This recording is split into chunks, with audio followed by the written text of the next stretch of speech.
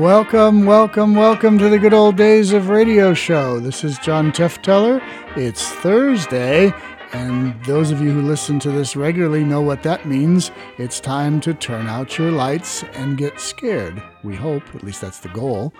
The program I've chosen for tonight falls in the category of subtle horror. Not a lot of gruesome stuff here, just a very interesting, slowly building tale of some visitors to ancient Egypt and looking in some Egyptian tombs. So, without further ado, this is Quiet Please, one of the all-time great horror shows written by Willis Cooper, and it's called Whence Came You? Quiet, please. Quiet, please.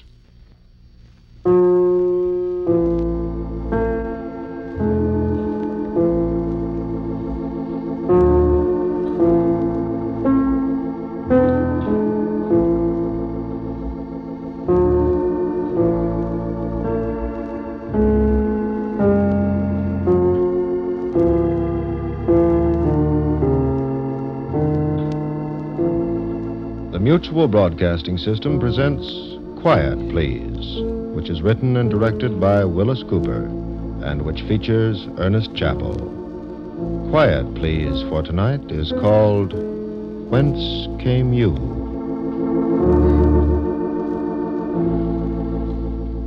I came from Jerusalem. I've traveled in the East a good deal in the last 20-odd years, and I flatter myself that I know my way around.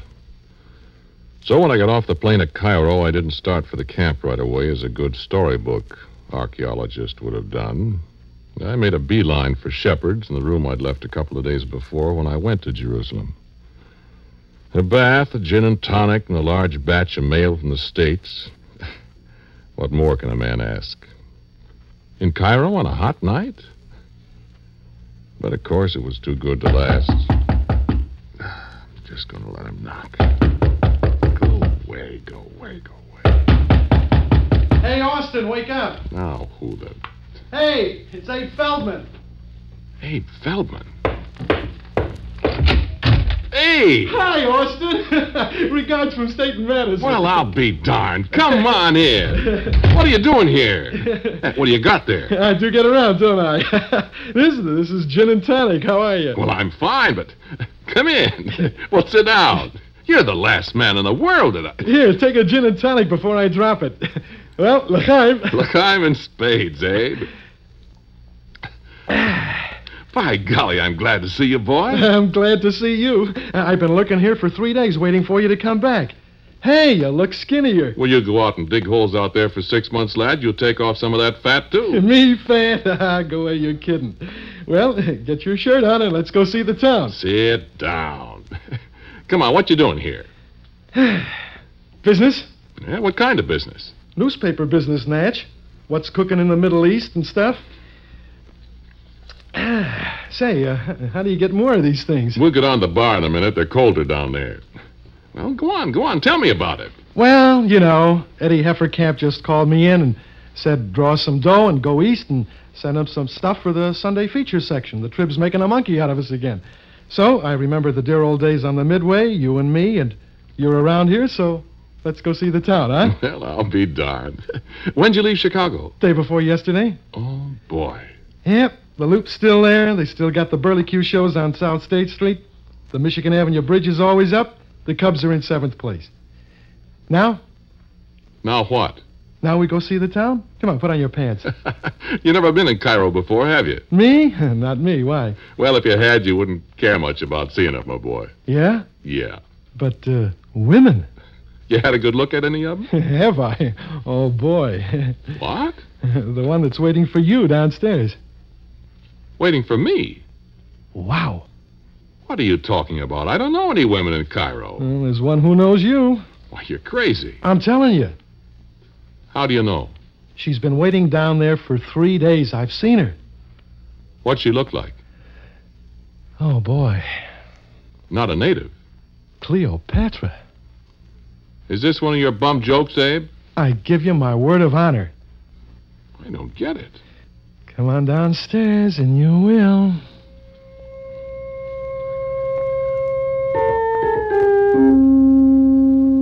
So we went downstairs.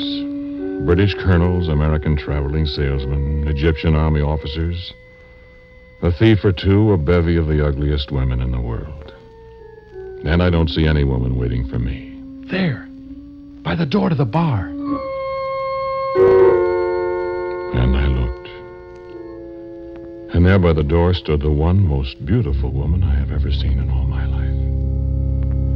She was no Egyptian native. She might have descended from one of the marvelously lifelike paintings of a queen of the Hathor dynasty that I'd seen on the walls of tombs 2,000 years old. How can I describe her? I say her eyes were black. Her hair was black and cut in the manner of the days of the shepherd kings that ruled the valley of the Nile 1,000 years before the pyramids were built. Red lips that smiled at me slowly. And I felt my knees tremble as she looked into my eyes. Come on, let's go ask her if she's got a friend. And when I looked back at her... Where'd she go?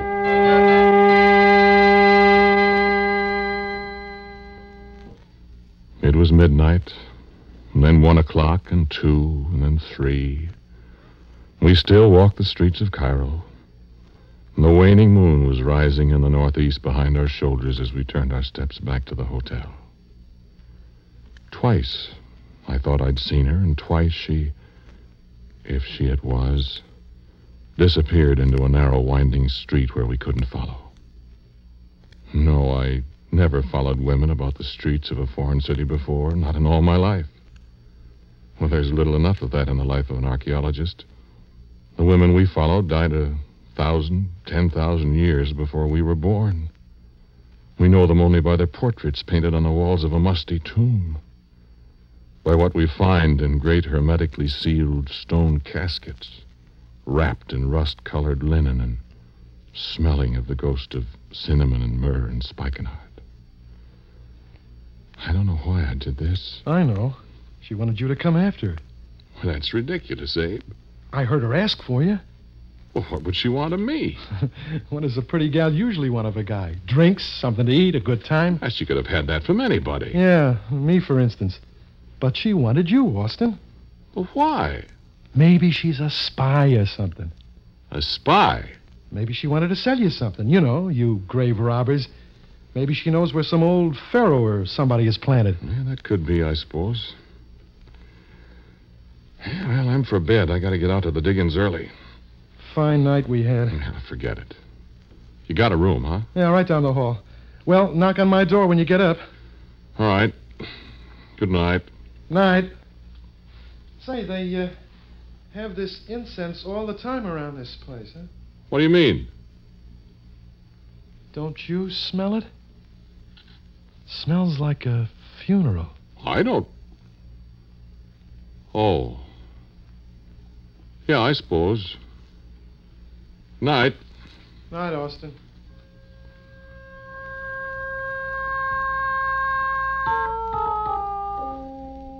I could have told him what the incense was. I've smelled cinnamon and myrrh and spikenard too often not to recognize it instantly. When I opened the door to my room, the smell was almost overpowering, used as I am to the funeral spices of ancient Egyptian tombs. No, I'm not going to tell you that a beautiful Egyptian princess of the days of Hyksos was waiting for me in the darkness. This isn't a ghost story. It's a true story. There wasn't anyone in the room. I turned on the lights, opened the window. There wasn't anyone in the room. So I went to bed, dreamed about sailing on Lake Michigan. The storm came up and the thunder crashed. And I was scared to death. Then I woke up and the thunder was the servant knocking on my door, bringing me my morning cup of tea.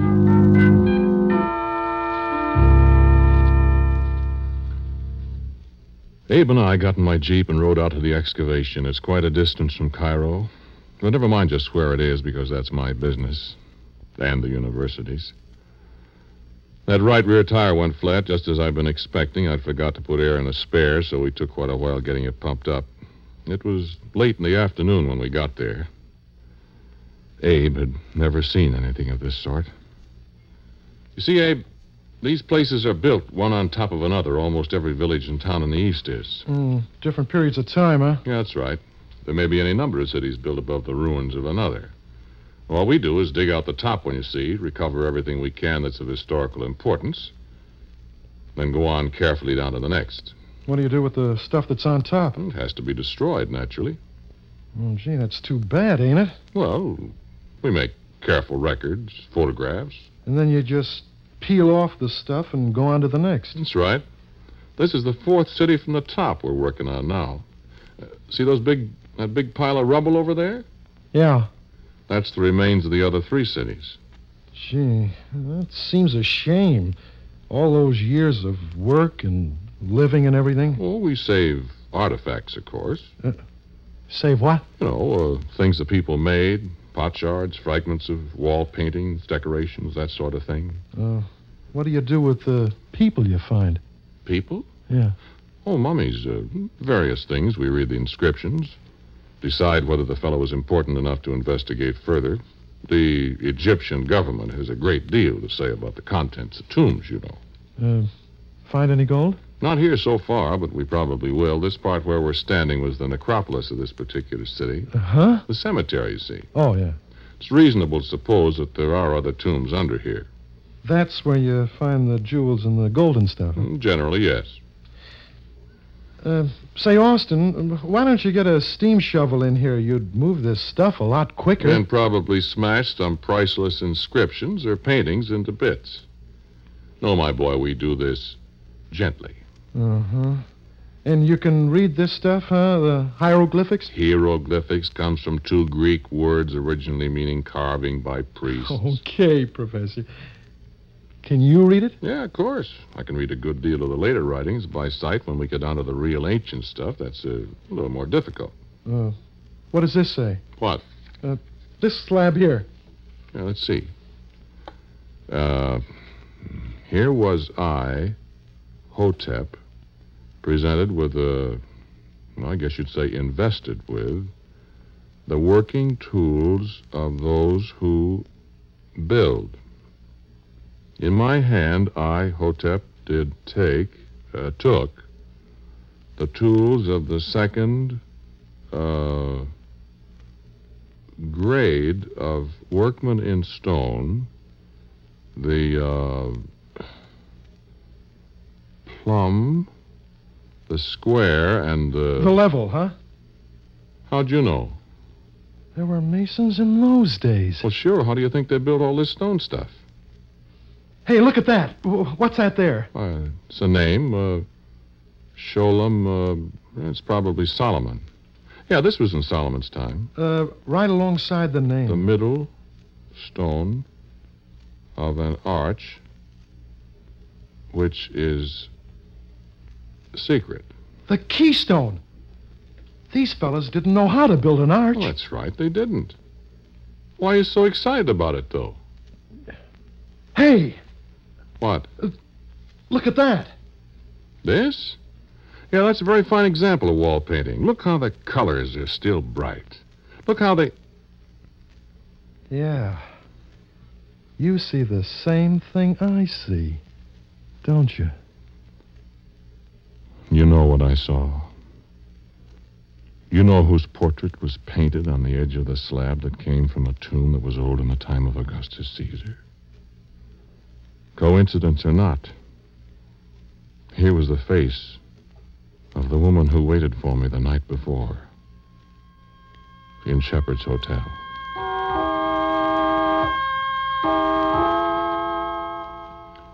It's amazing how racial characteristics persist through centuries in Egypt. I have seen Egyptian men who might have been Tutankhamun's own brother.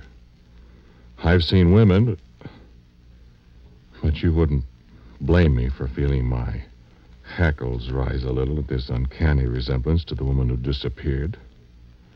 I kept smelling myrrh and spikenard and cinnamon. But I hadn't much time to think of it then. Martin Weaver, who was in charge of the actual excavation, came up behind us. Well, I'm glad you're back, Austin. Oh, hello, Martin. How are we doing? Zabe Felden, Martin Weaver. Oh, yeah. Hello. Well, day before yesterday, we broke through a place, Austin, that goes down to the city underneath this one. You did? Yeah, one of the workmen found a big sandstone slab, and we cleared it away completely. I've got the big shears rigged over it now, and I thought we'd wait till you got here to lift the slab. You want to do it tonight or what? Oh, gosh, let's do it now, Austin. Well, what do you think? Getting dark. Let's have a look at it. Okay. Well, I'm glad you're back. Bring anything to drink with you?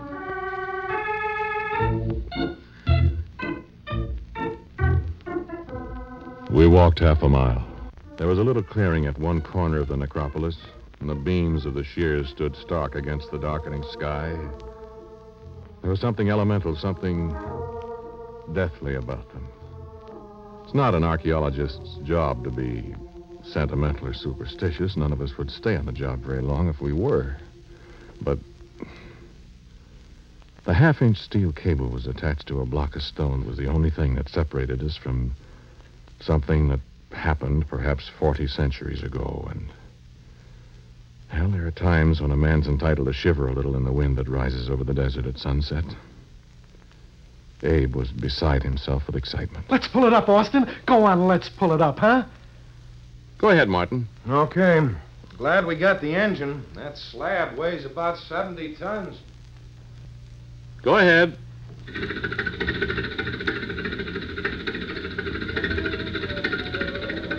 A little higher. Gosh. The air from down there. That air you're breathing, Abe, was breathed by pharaohs long before Moses led his people out of this country. Gee. Okay, hold it, Martin. Right. You going down there, Austin? Tomorrow. Oh, not now? No, it's late. Oh, gee, I'd like to go down there. We will in the morning. Oh, how is it? Let's take your flashlight. Yeah. Yeah, mummy case, some wall paintings. Let me see. Take the flashlight. Oh, boy. It isn't far down there. I'm going to jump down. No, wait. Don't do that. I'll be all right. Now, don't go running all over that place, tracking it up, Abe. I won't. Boy, it's dark down here. Get a ladder, Martin. Yeah, okay. You hear me, Abe? I hear you. Throw me your flashlight. Doggone it, that's the last time you... Here. Now stand still. I'm standing still. Hey, Austin, What? the picture on the wall. What picture? Over here on the wall. Oh, darn it. I dropped the light. Well, stand still. Martin will be back in a minute with his light. Austin, What? there's something in here. Well, be careful. It might be a snake. No, it ain't a snake. Abe! Abe! Abe, what happened? Look out, Austin! Look out! The slab!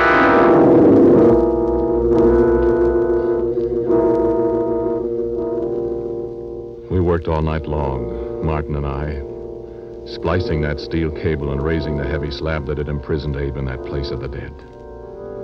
We had no hope, but what could we do? A miracle might have happened. There might have been a chink between the slab and the opening it covered, an opening through which a few breaths of air might have seeped into the tomb. The snake might not have bitten him. He might have killed it. So we told each other all through the night. The stubborn cable cut our hands and defied our every effort. The sun was just rising when we at last had made it fast, and Martin started the engine. We'd fastened the rope onto the cable, and we swung the great stone slab aside. I was down in the tomb almost before it had cleared the opening. It was too late. I nearly sickened as I called to Martin. He jumped down, too. Oh, my good... What happened to him? I thought it was a snake. No snake did that. No. I saw a pigeon once that a hawk had been at. We'd have been too late even if the slab hadn't fallen. Well... Austin, What? that mummy case. Was the cover off it last night when you looked down here? No. Why, Abe couldn't have. That lid weighs 10 tons. And we looked down into the stone coffin. I hope I shall never see the like of that again. What is it? The mummy of a man. A tall man in a robe of gold cloth. Not wrapped in linen bindings, just a robe of gold cloth with strange symbols woven into the cloth. And his head. Not a man's head. The head of a hawk. No, not a mask. We looked carefully. A man with the head of a hawk. And the hawk's beak all dabbled with red. I didn't believe it either. It couldn't be. But it was. It was the father of all the Egyptian gods, Osiris. Osiris, the brother husband of Isis, the founder of the world's first empire. Osiris, who was murdered 16,000 years ago. And whose body was hidden by Isis, his wife, with a blasting curse on any who might find his tomb. It was impossible. It couldn't be. But there it was. And Martin and I and a dead man were there in his tomb with him. And the curse hung heavy in the musty air around us.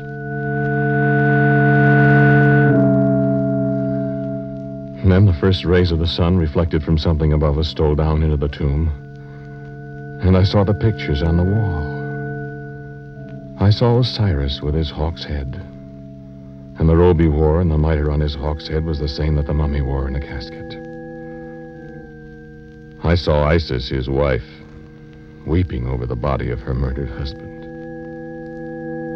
And the beauty of the work of the long-dead artist was unbelievable. And I saw another picture.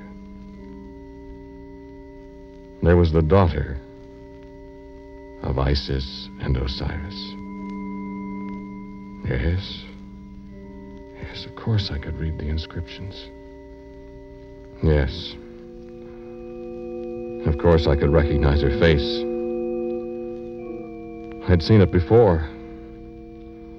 In the lobby of Shepherd's Hotel.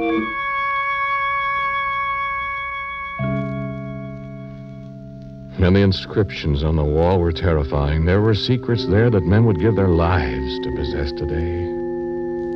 There were secrets there that we've only begun to imagine today. I'm a scientist, I know. Or do I? We forgot the thing in the coffin. We forgot the thing on the floor. And it grew darker and darker in the tomb. And I read on and on. I stood before the painting of the one who was Osiris' daughter. Long black hair. Red lips that smiled at me. And my heart stopped at the inscription under the portrait. I read it over again. Be not afraid. Tin. Carved into the living rock in the ancient hieratic characters uncounted centuries ago. Not by the hand of the artist. I knew who had carved my name there. Be not afraid, Austin.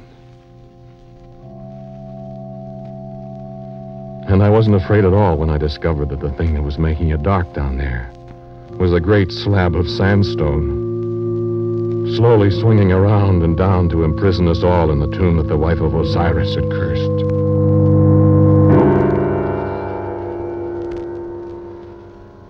Martin Weaver was a very brave man. Martin Weaver didn't scream and cry in the heavy dark. Martin Weaver talked to me quietly. It'll be all right, Austin. The workmen will be here before long, and They'll see the slab, and Ibrahim knows how to run the engine. I hope so, Martin.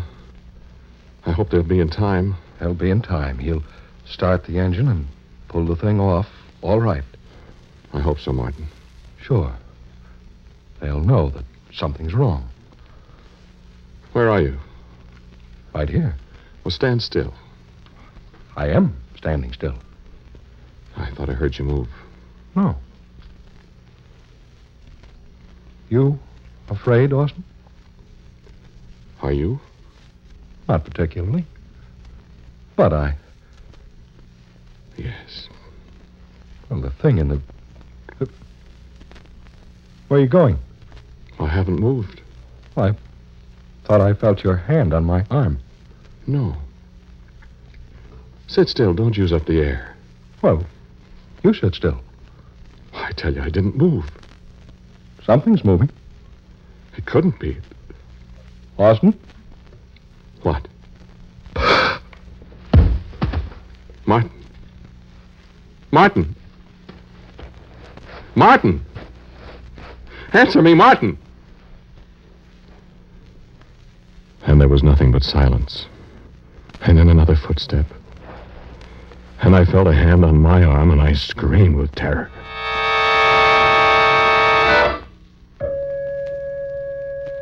But it was a gentle hand, and it led me gently away from where I stood in the dark. And I followed. I hit my head on a solid stone wall. My feet dragged as I followed whoever it was through a door that I knew couldn't be there. And a voice breathed in my ear. Austin. And I smelled cinnamon and myrrh and spikenard. And I followed on.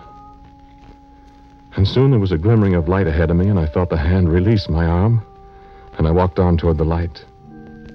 Then, in a little while, another little room hewn out of the solid rock, and a light burning. A little bronze lamp at the head of a mummy case of lacquered painted wood. And the portrait image on the lid of the sarcophagus. The same face. The smile. And I came closer to read the inscription I knew would be there. An inscription put there so many, many years ago.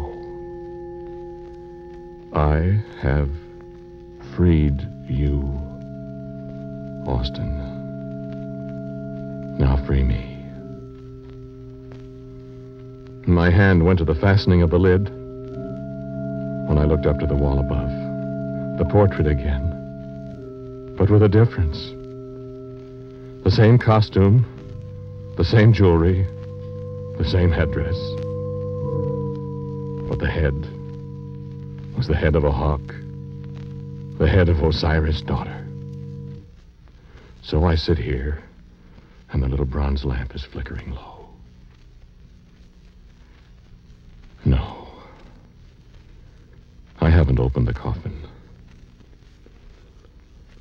I'm afraid to.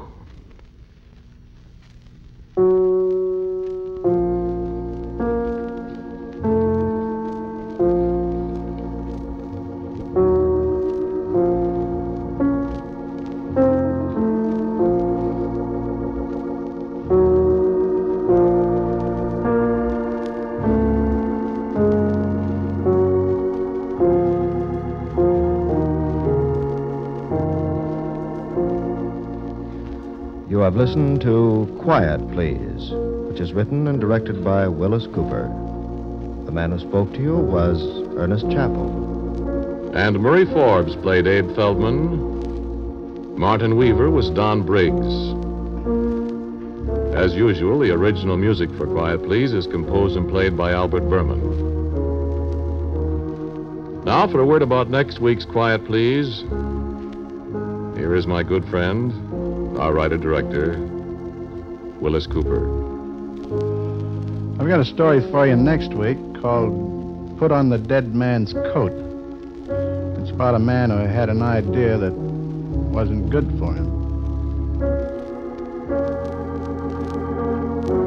Put on the Dead Man's Coat. The title of next week's Quiet Please. And so until next week at this time, I am quietly yours, Ernest Chappell.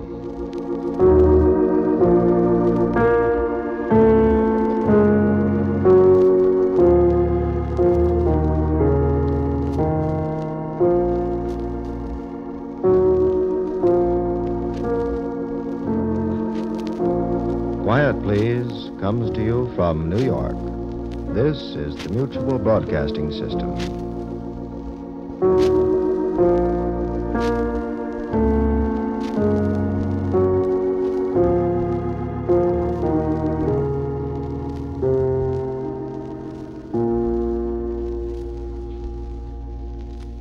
Okay, from the imagination of Willis Cooper, that was his take on the mummy type movies from the 40s. Very subtle stuff going on there. Very, very well written program. Next week we'll be back with another scary show for you. We're getting close to Halloween, if you're keeping track of the weeks here. And we have a special one for Halloween. But in the meantime, somebody asked me what my favorite radio performers are. And it really doesn't necessarily relate to these scary shows, although in a way it does. I tend to like things that are very well written and actors that are very good. So I can go with either the big name stars of the time who did all kinds of different things, or I can go with the big lesser well-known radio voices, because the lesser well-known radio voices can be just as powerful actors and actresses as the big name stars that you all know from the vintage movies. So it's all over the place. It's the Marx Brothers, it's Laurel and Hardy, it's Fred Allen if we're talking about comedy. If we go to the Universal horror films, Boris Karloff, Bela Lugosi, Lon Chaney Jr., all of that type of thing. I grew up on all of that stuff on television in the 60s and 70s, and it's been imprinted in my brain ever since. And a lot of those people and a lot of those writers are people who worked in radio as well. You can find radio shows with those people on them, and we will be featuring some on this show. So that's it for tonight. Back on Tuesday with a more family-oriented program. Drama, variety, and comedy on Tuesday. Horror and science fiction on Thursday. Make sure you check out Facebook, The Good Old Days of Radio Show. Share this with as many people as you can. Keep our audience going. And until Tuesday for more drama, variety, and comedy, this is John Tefteller saying goodbye.